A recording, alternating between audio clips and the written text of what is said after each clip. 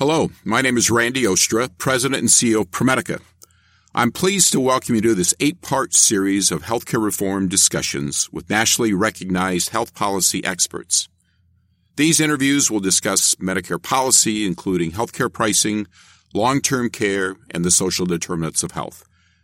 This series is part of an ongoing 2-year effort by more than a dozen hospital CEOs from around the U.S.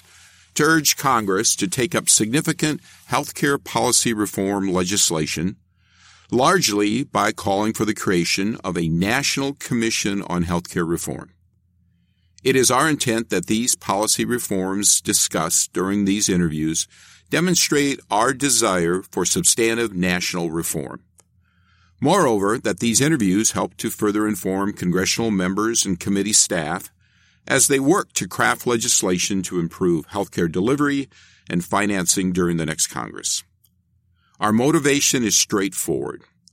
Well before the onset of the COVID-19 pandemic, we were adamant that race, age, and/or economic circumstances should not be defined as pre-existing conditions.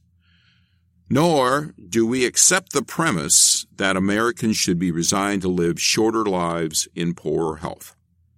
We invite you to listen to or to read the transcripts of all 8 interviews. If you'd like to provide comment, you can do so via the contact information noted at the conclusion of these interviews. Welcome to this series of 8 interviews concerning federal healthcare policy reform. I'm the host, David Introcaso. With me to discuss healthcare quality reform is Dr. Kate Goodrich, currently Senior Vice President of Trend and Analytics at Humana, and just previously Chief Medical Officer and Director of CMS's Center for Clinical Standards and Quality. Kate, welcome. Thank you, David. Thanks for having me. Dr. Goodrich's bio is posted with this interview's audio file and transcript. On background, healthcare quality has been a significant federal policy concern for decades. For example, in the mid-90s, President Clinton established an advisory commission on healthcare industry quality. In 2001, the IOM's widely referenced Crossing the Quality Chasm report called for fundamental changes in healthcare, as the report termed, to close the quality gap. And a landmark 2003 RAND study found that adults fail to receive recommended health care nearly half the time. That, the authors concluded, poses a quote-unquote serious threat to the health of the American public. Currently, despite substantial federal efforts to develop quality measurement and performance benchmarking, moreover, since passage of the ACA in 2010, poor health outcomes persist. Americans also experience high rates of medical errors that include diagnostic errors, avoidable infections, and the mis- or overuse of antipsychotics. Also, too, the relationship or correlation between healthcare quality and healthcare spending, or the value achieved for the healthcare dollars spent, remains largely unknown. The result thereof, significant variation in healthcare spending across geographic regions, led Uwe Reinhardt to quip, "The finest healthcare in the world costs twice as much as the finest healthcare in the world." These reasons and others led MedPAC, in a rare instance of candor state in 2014, Medicare's currently quality measurement approach has gone off the track. This conclusion led MedPAC in 18 and 19 to recommend the 4 Part A hospital quality programs be consolidated into one, and recommended both Medicare Part B Physician Quality Performance Initiative, termed the Merit-Based Incentive Payment System, and Part C, or Medicare Advantage's Quality Bonus Program, also be reinvented. With me again to discuss healthcare reform is Dr. Kate Goodrich. So, Kate, with that as a too lengthy background, let me begin by asking you generally, what's your overall assessment of current quality measurement performance? Yeah, thanks, David. I think there have been small incremental improvements over time in a couple of ways, but I think that there is way more that still needs to be done. And a lot of our foundational underpinnings of the quality measurement infrastructure need to significantly evolve in order for that to happen, because it's not just a policy issue or a will to measure the right things. I think that has really changed over the last several years. but the infrastructure for it has not caught up. And let me tell you what I mean by that. So, CMS rightfully came under a lot of criticism by MedPAC and others for too many process measures, not really being focused on the right things, and just really a diffusion of focus across the entire system. And to a point I know you've made many times, which is how we're doing on quality really doesn't have any relationship to how we're doing on cost. Those two things are just not matching up. And I think CMS doesn't get enough credit for the fact that over the last several years that they really undertook a very concerted effort to significantly reduce the number of process measures, really focus on outcome and experience and cost, particularly in the hospital realm, and I would argue also in the post-acute care realm. Where this has been much more challenging is on the clinician or outpatient side of the house. So I think things are moving in the right direction, but especially on the clinician side, there's just so much more that needs to be done. And this is where I get to sort of more of the infrastructure issue. I think it is so much harder on the outpatient side because, CMS has a mandate to measure performance in terms of quality and cost among other things like meaningful use and improvement activities. We can talk about that if you want, but let's leave that off the table for now. For every type of clinician in the country. And so what that has led to is a fairly large portfolio of measures that address each particular specialty. And even for specialties where you have a lot of measures, there still have traditionally been way too many process measures and we're not focused on the right thing. And so that led MedPAC and others to recommend, hey, let's focus our quality efforts on large population level metrics that really matter, and on patient reported outcomes. I think that overall, if you could actually do that really well, you could really move the needle on quality. The challenge there is you don't really necessarily have the buy-in from clinicians to get held accountable for things that don't feel to them like it has anything to do with how they practice medicine. And you have, I think, other than if you are measuring purely based upon claims, which is what those population level metrics are, right? They are claims-based measures. And I've always been a fan of claims-based measures when they are used in the right way. But I think we also have a problem of data, because we know in order to get more accurate in our measurement that we need clinical data and the ability to capture that data, to have clinicians understand what their own performance is, using the right data sources so that they can improve. Because remember, at the end of the day, all of this is about improving care, and clinicians need to understand what it is they need to do that. We need to really bolster the data infrastructure and the exchange of data and the digital nature of data in order to be able to do that well. And I think, frankly, COVID has exposed a lot of these problems, which we already knew were there, but have been made worse by the pandemic. And so, just I know this is a long-winded answer. I apologize for that. No problem. But I do want to acknowledge that progress has been made.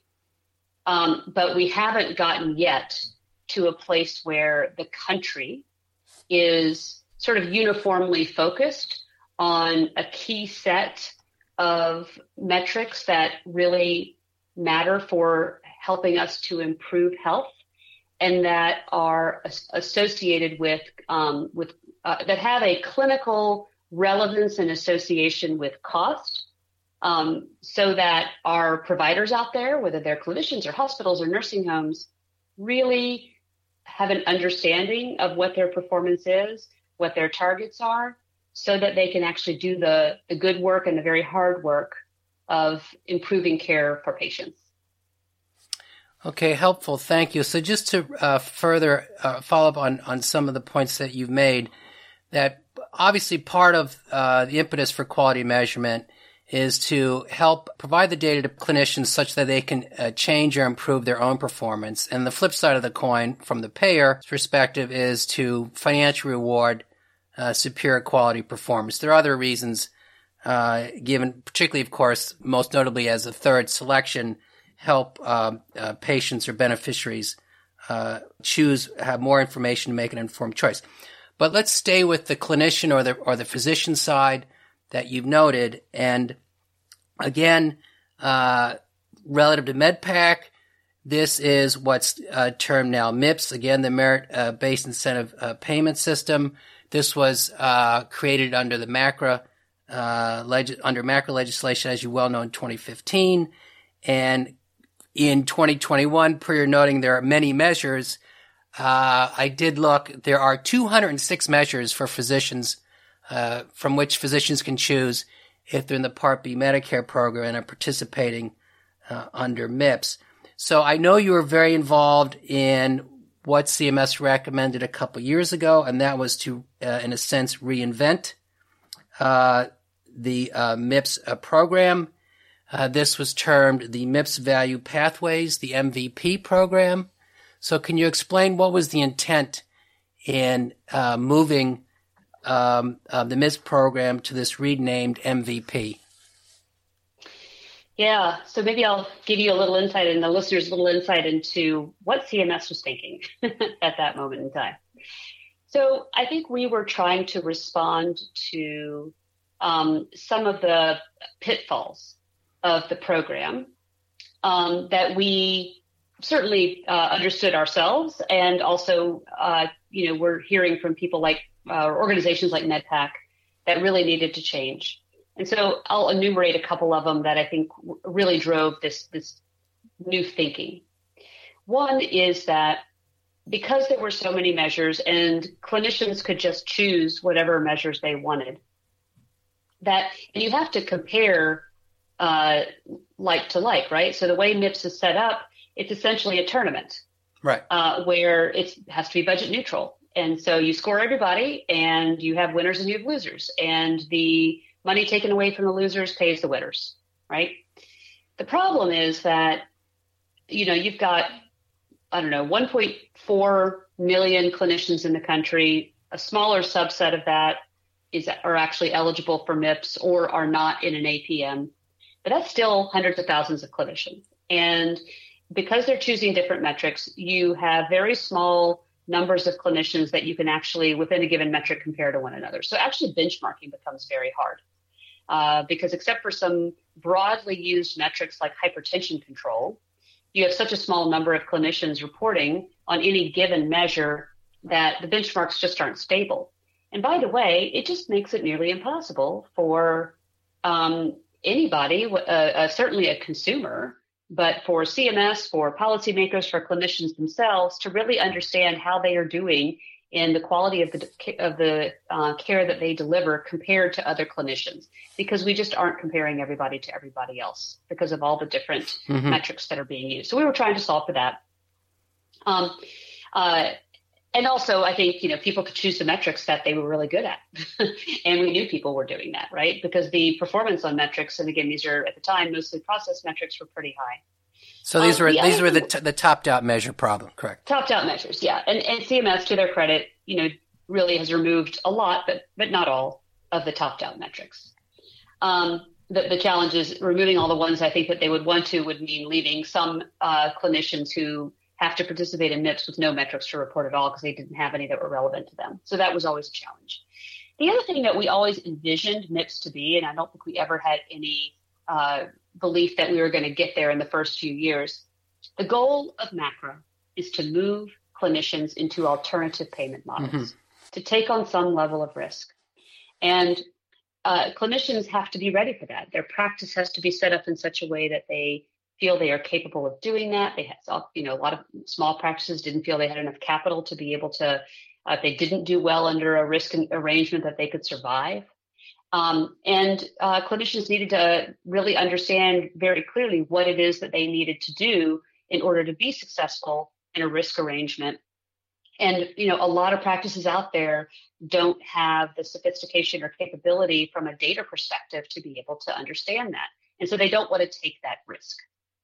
And to be frank, lots of clinicians are doing well under the fee-for-service system and the MIPS program. So there weren't always the incentives there. But actually, when you talk to clinicians, a lot of them really do want to be able to transition into those kinds of arrangements. They just need the help doing it. And so we always felt like in the ideal state, MIPS could be organized and set up in such a way that it would be less of a large leap between being in a pure fee-for-service environment into even a partial risk arrangement.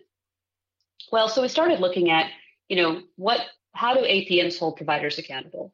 And so we wanted to set it up so that the kinds of things that providers in APMs are accountable for, which does tend to be more indexed towards outcomes and total cost of care, we could start to transition MIPS in that direction as well. So those, I would say, were sort of the two big things that we were trying to solve for and beginning to transition towards. And what we heard from clinicians and specialty societies and others, that is exactly what they wanted us to do. So MVPs was born out of not only, I think, the heads of people at CMS, but very much the heads of a lot of clinician societies that we talked to when I was there, who we started thinking about these sort of bundles of metrics. And I'm not talking about bundled payments here, but bundles or collections of clinically related metrics that, for example, if you are a retinal surgeon, that all retinal surgeons who are part of MIPS would report on the same small set of metrics that are related to retinal surgery or retinal care, and that over time those bundles of metrics would be more outcome oriented, or mostly or only outcome oriented, and then you might only need one or two metrics. This was going to be always a transition, and that the cost metrics that clinicians are accountable for, because remember, the legislation under MACRA says that cost has to account for 30% of your score under MIPS. And so we began some work when I was there to develop episode-based cost metrics that could be developed to be clinically related to the related quality metrics. So again, let's stick with the retinal surgery idea, that CMS could develop a retinal surgery or retinal ophthalmology cost metric that is a episode-based cost metric that we would use for retinal surgeons, while they also reported on related quality metrics. And so that would be much more clinically meaningful to retinal surgeons and would be more meaningful to patients who are looking for retinal surgery. Again, we're talking ideal state here, right? That would be easily displayed and described on a website so that a Medicare patient or any other patient could go on a compare site and be able to understand the differences in performance around quality and cost. And it would be an actual real difference in performance. So those are the things we were trying to solve for with the MVPs. So to summarize, the idea would be fewer measures, which would lower the burden. Yes. Ideally, over time, they'd be increasingly claims-based, that you would solve for the apples-to-apples issue or comparison. I might correct one thing real Sure, quick. please. I don't know that we feel like when I was there, I don't want to speak for CMS now, but when I was there, we didn't always feel like claims-based was necessary because it's really hard to get enough rich clinical information, particularly when you talk about outcome metrics and you may need to do some risk adjustment. You may not always have all the information you need from claims. So this is where actually sort of the specialty registries came in.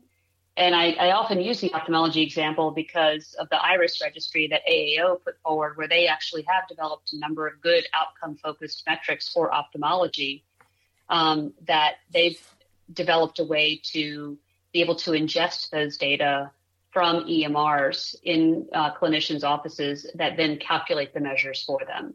So we also were doing some work, on sort of I'll call it sort of the technology and data side, to be able to facilitate a movement towards more electronic, often through registry-based measures but that had rigor around them, right? And that were using appropriate standards that could really, through the use of these standards, like the fire standard, ultimately be able to really lower the burden on the actual clinician practice in the reporting to where it could be done almost automatically. But, we're certainly not at a point where that is a reality for all clinicians, but it is certainly a lot closer than it was even 2 or 3 years ago. Okay, thank you. I was only intending that ideally claims-based reduces reporting burden on clinicians. So that's the ideal. Let me go to I will say relative MedPAC's recommendation, and I'm assuming you would be opposed to this idea, and that was that in MedPAC's rec that a modified MIPS program be voluntary. I'm assuming you would not agree with that. I think that if we really, one thing the MIPS program did do that I think was good, for all of its challenges, let's say, one thing we know it did from lots of surveys of clinicians that we and others have done is it really got people focused on quality. And it was kind of a seminal moment, I think, when MACRA passed for lots of reasons.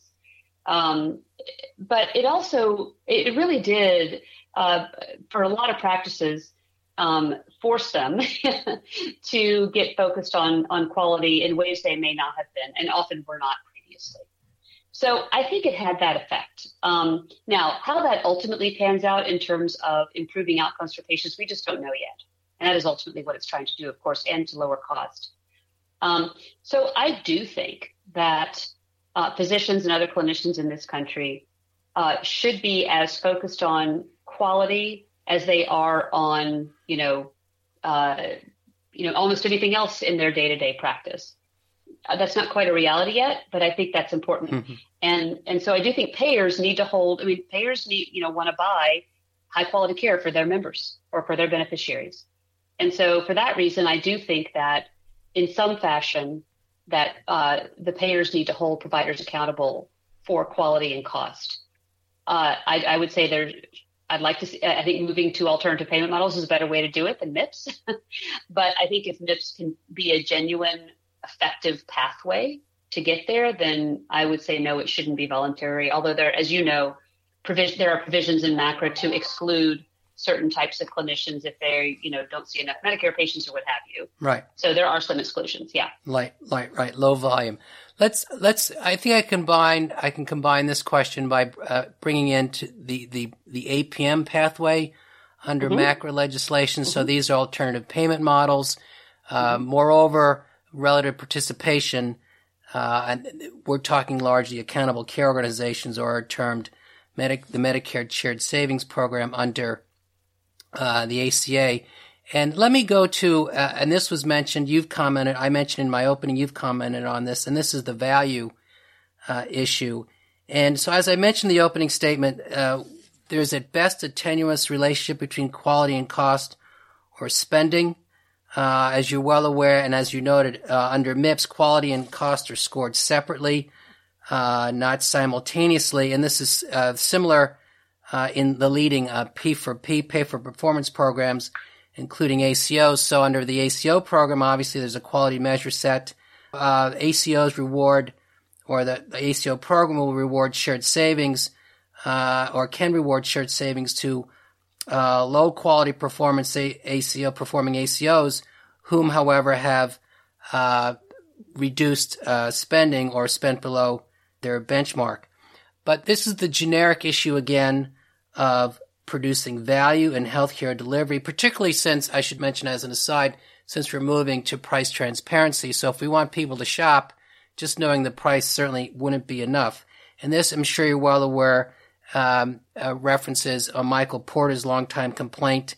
In fact, I'll quote a statement he made in a 2010 New England Journal piece where he noted the failure to adopt value as a central goal in healthcare and measure value are arguably the most serious failures of the medical community. So my question, long-winded here, is how do we get to, or how do we move to You could phrase it as simultaneously measuring cost and quality. I think the MVP program is trying to get there, or phrased otherwise, how do we correlate as a numerator denominator outcome achieved relative to spending? Mm-hmm. Yeah. I think there's a couple of ways that this is happening now. Neither perfect, of course. One is, there's definitely been a movement within alternative payment models to really measure total cost of care, right? Which doesn't necessarily get you to a direct correlation with the quality metrics that, providers are also held accountable for. So within most APMs, total cost of care is the cost metric. And that probably makes sense for in some instances. And I think that's actually a really important metric overall.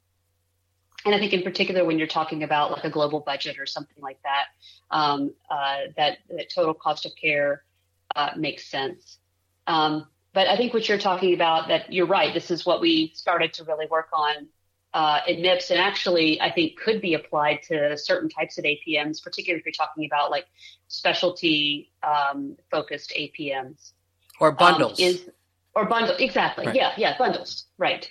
Where the cost metric that you're using, I would say in the ideal state is kind of co-developed with the quality metrics that should be outcome oriented. And frankly, there is one space in which CMS did this.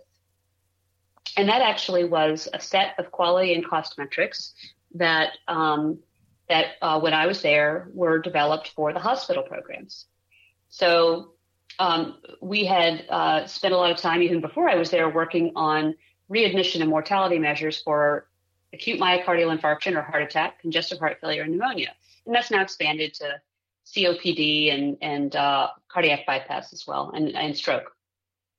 And there's a methodology to developing those that are actually all aligned with one another.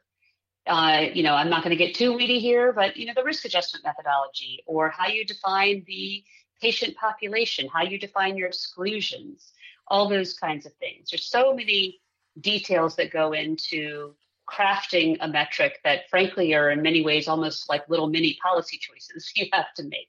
They're not just all about math. And then when we were developing, we said, look, we think it's really important to be able to compare, the cost of care at the hospital level for these same conditions. And so we developed a set of metrics that were cost of care for pneumonia, for heart attack, for congestive heart failure. And those were developed using the same methodology that was used for the quality metrics on those same clinical conditions. And we've done something similar actually for orthopedic surgery, for hip and knee replacement. And actually on Hospital Compare, that we displayed those side by side.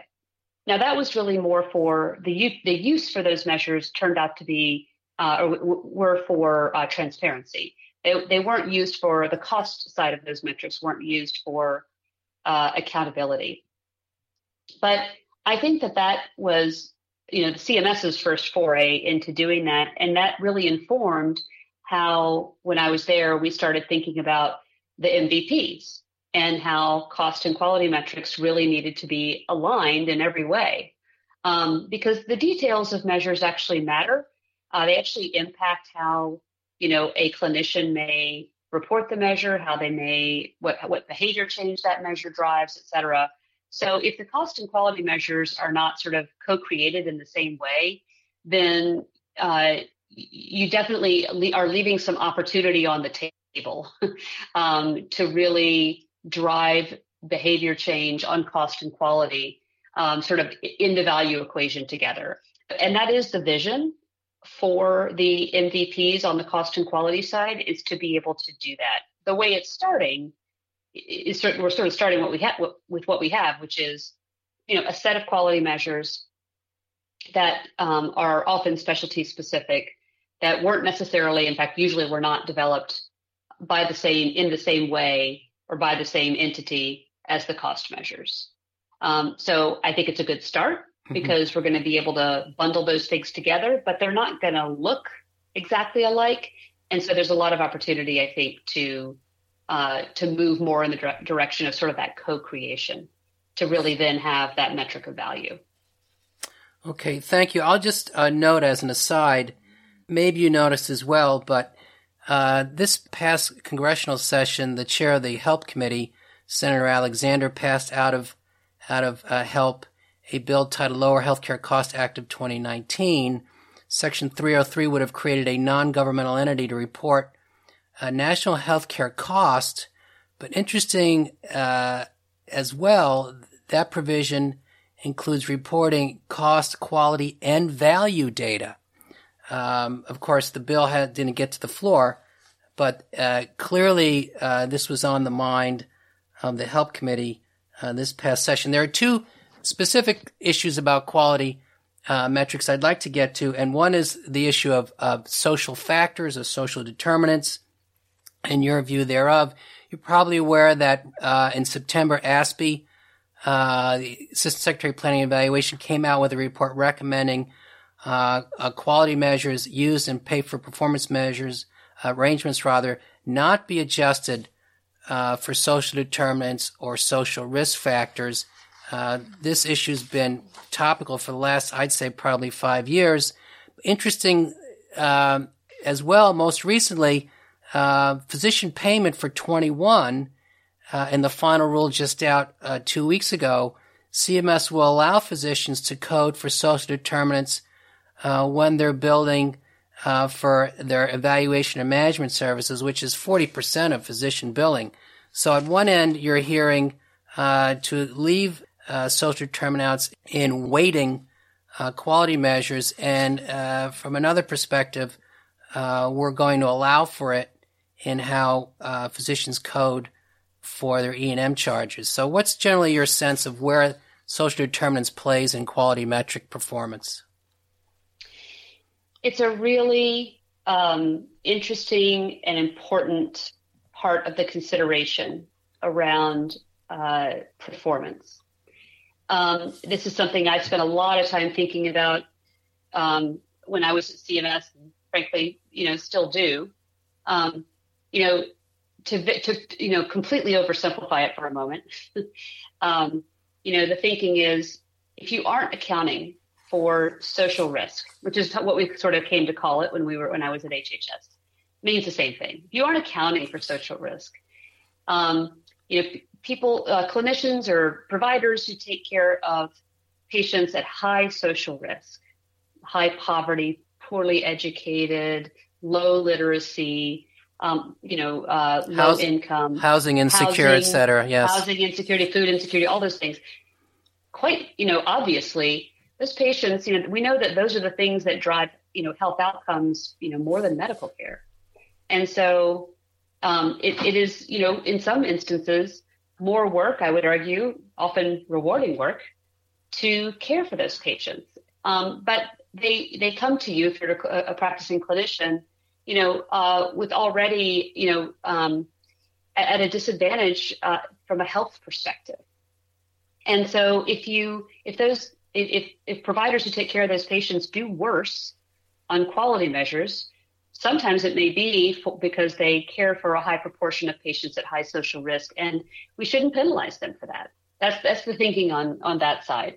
And if you do, then they're going to stop taking care of those patients, and then those patients will have even worse access than they already do. So that is the argument there. Right. This is the reverse Robin Hood effect, correct? Yeah, right. So, and there's, a whole body of literature, as I said, about, the fact that social determinants of health, influence health more than medical care does, right? The challenge is that there's also a whole body of literature that says that people who are at higher social risk, and also, frankly, minorities, although this doesn't enter in the conversation quite as much, but this is true from what the medical literature and all kinds of literature tells us, get worse care. They, even within a health system that maybe overall, has some level of, whatever level of performance, that people at higher social risk within that same setting get worse care than people who are not as disadvantaged. And so I think that the challenge with risk adjustment has been that if you risk adjust for those factors, then you are leveling the playing field for all clinicians, and you are potentially holding clinicians who may be actually providing worse care. You're sort of, not accounting for that, because the things that you want to risk adjust for when you're talking about a quality measure are the things that are absolutely not under the control at all of the provider, and that don't have a relationship in and of itself to the quality of care that's provided. And I think there's two schools of thought on that as it relates to social risk. Some would say, well, of course, doctors don't have any control over patients' social risk factors. Well, that's true.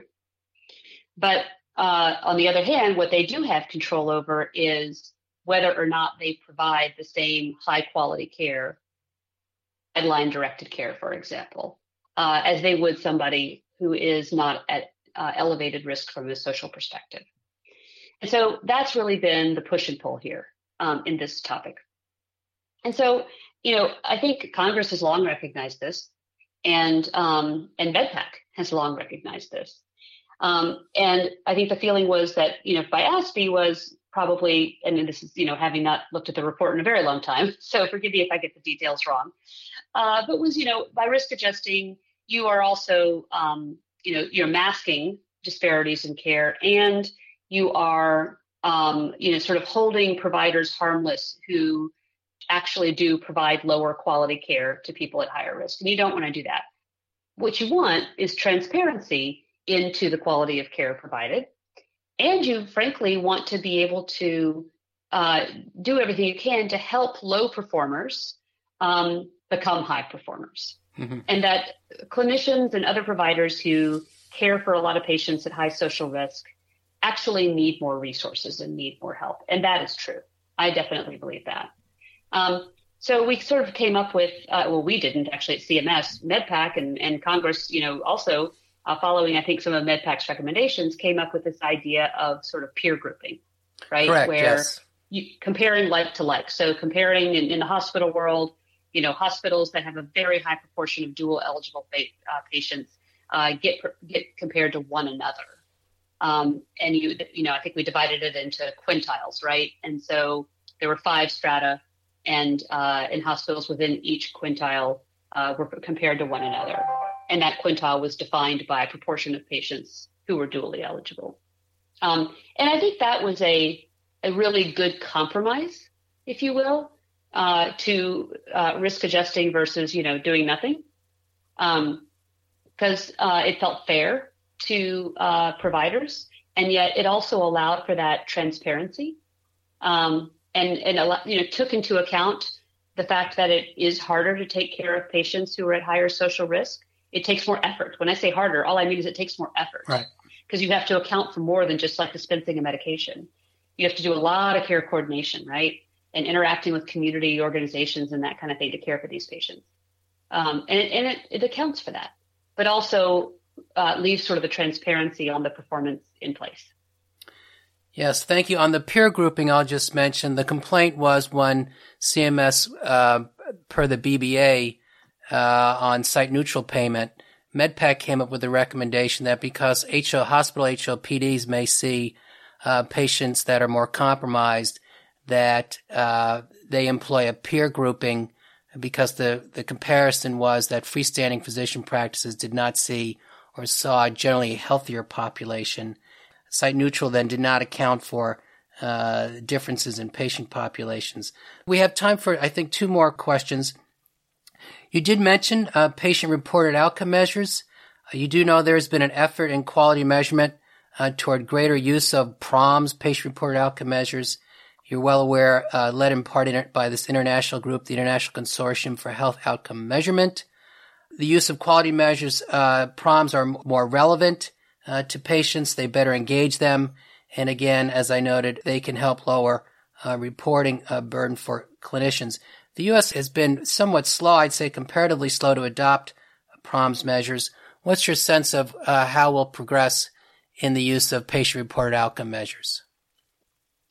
So to me, the challenge with patient-reported outcome measures is more of a technical challenge than it is a policy or strategic challenge. I will tell you, during my time at CMS, I was very hard-pressed to find almost anybody, certainly on the patient and consumer side, but also on the physician and provider side, who felt like PROMS, wasn't the way to go. Like that, I don't know if that's universal, but you have pretty broad agreement that PROMS would be so much better than like all the process measures we have now, for all the reasons that you cited.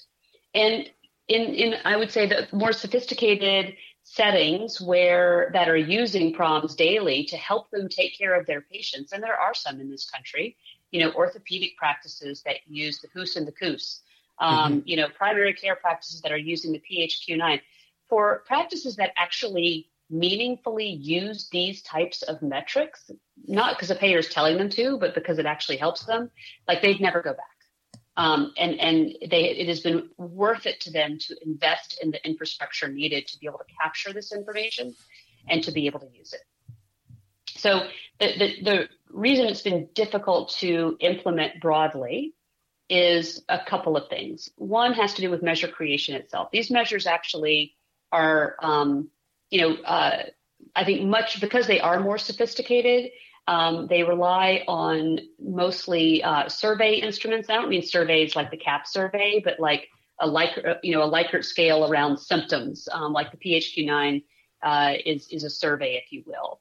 So it relies on those types of instruments, and then being able to capture that information very easily and consistently is something that we don't yet have broadly, nationally, the infrastructure to be able to do. There's also work that needs to be done to really understand what are meaningful differences in scores on these metrics between point A and point B. So the way these work is, let's just take the PHQ-9 and the depression measures, the depression remission measures. You measure, PHQ-9 on a patient at point A, and then 9 months later at point B, and you look for a change, hopefully improvement in that score over time. There's still a lot of work to do, I would say, and I'm not speaking to this measure specifically, but in general around PROMS, around what are meaningful differences where we can actually compare providers to one another on those scores and, pay differentially on those scores. What's meaningful there? And so, and what's fair? Is a difference of 1 point for this particular type of PRO meaningful and 5 points on this other PRO meaningful? That is research that is underway, but needs to happen with each of these types of metrics. So I would say these are, we're earlier in our understanding of the measurement science, but we're not at the beginning. There's been a lot of work done here. But we are earlier in our understanding of the measurement science and what meaningful differences are with PROMS than we are even with other types of outcome metrics. And we don't have the technology infrastructure because we have such, dispersion of different types of EMRs and of different health systems to be able to capture these data, again, at a national scale in a standardized way. I think as we continue to evolve the standards, and of course, as we are working towards broader implementation of the FHIR and other types of standards, that we will get there. I think we're definitely on the right path, but those have been the barriers. It hasn't been for lack of belief that these are the right kinds of metrics to use. I think we're in good shape there. Okay, thank you. Let me try this one last question in our remaining few minutes. And that's, I know you're being from Louisiana, you're interested in the adverse health effects, particularly disproportionately on minority communities, that the climate crisis is having. This month you may know that the Health Affairs, for the first time in its history, addressed the climate crisis by publishing a series of climate and health-related articles. Several articles argued healthcare organizations report as a quality measure their greenhouse gas emissions. Also, too, that climate-relevant clinical measures, for example, instances and treatment of heat stroke and heat exhaustion, be used in scoring pay-for-performance arrangements such as ACOs, and that payers, including the Medicare program, offer providers financial incentives to decarbonize because, of course, their emissions contribute to total emissions that, of course, compromise patients' health, particularly seniors and the frail elderly. What's your perspective on building into quality measurement and performance measures related to the health effects resulting from warming? Yeah. So in answer to this question, first I'll say I'm very much speaking for myself here. I don't want to speak on behalf of CMS or Humana Sure. in this answer, because it's not something that I think payers have thought a lot about.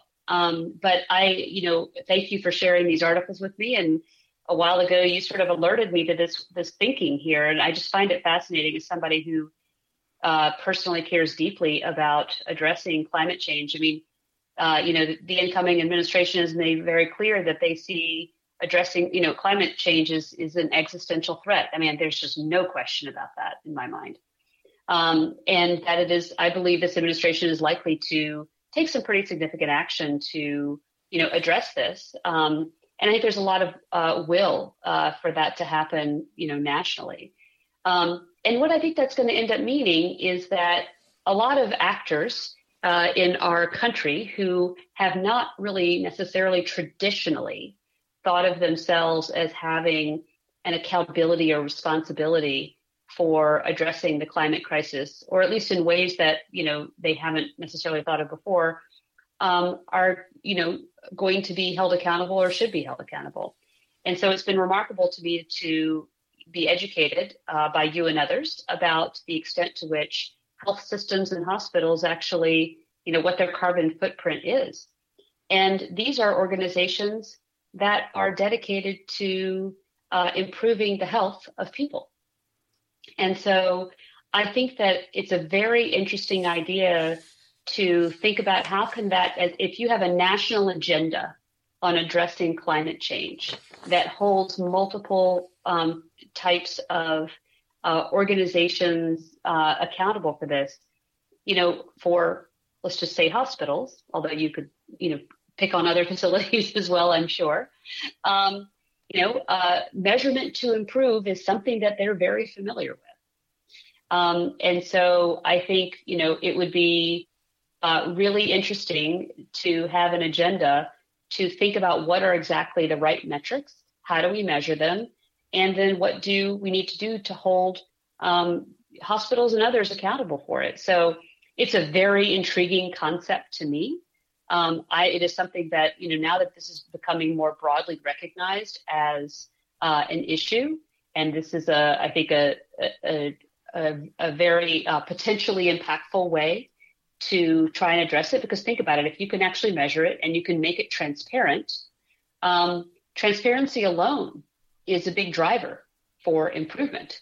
And then, maybe ultimately you get to, holding people accountable from a financial perspective for it. But even just the transparency alone around the carbon footprint, however you decide to measure that, of any individual entity, will probably be a really important first step to making change.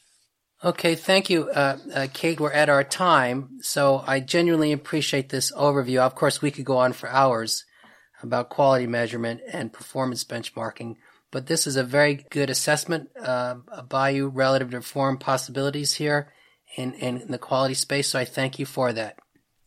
Thank you, David. I really appreciate it. Enjoyed talking to you.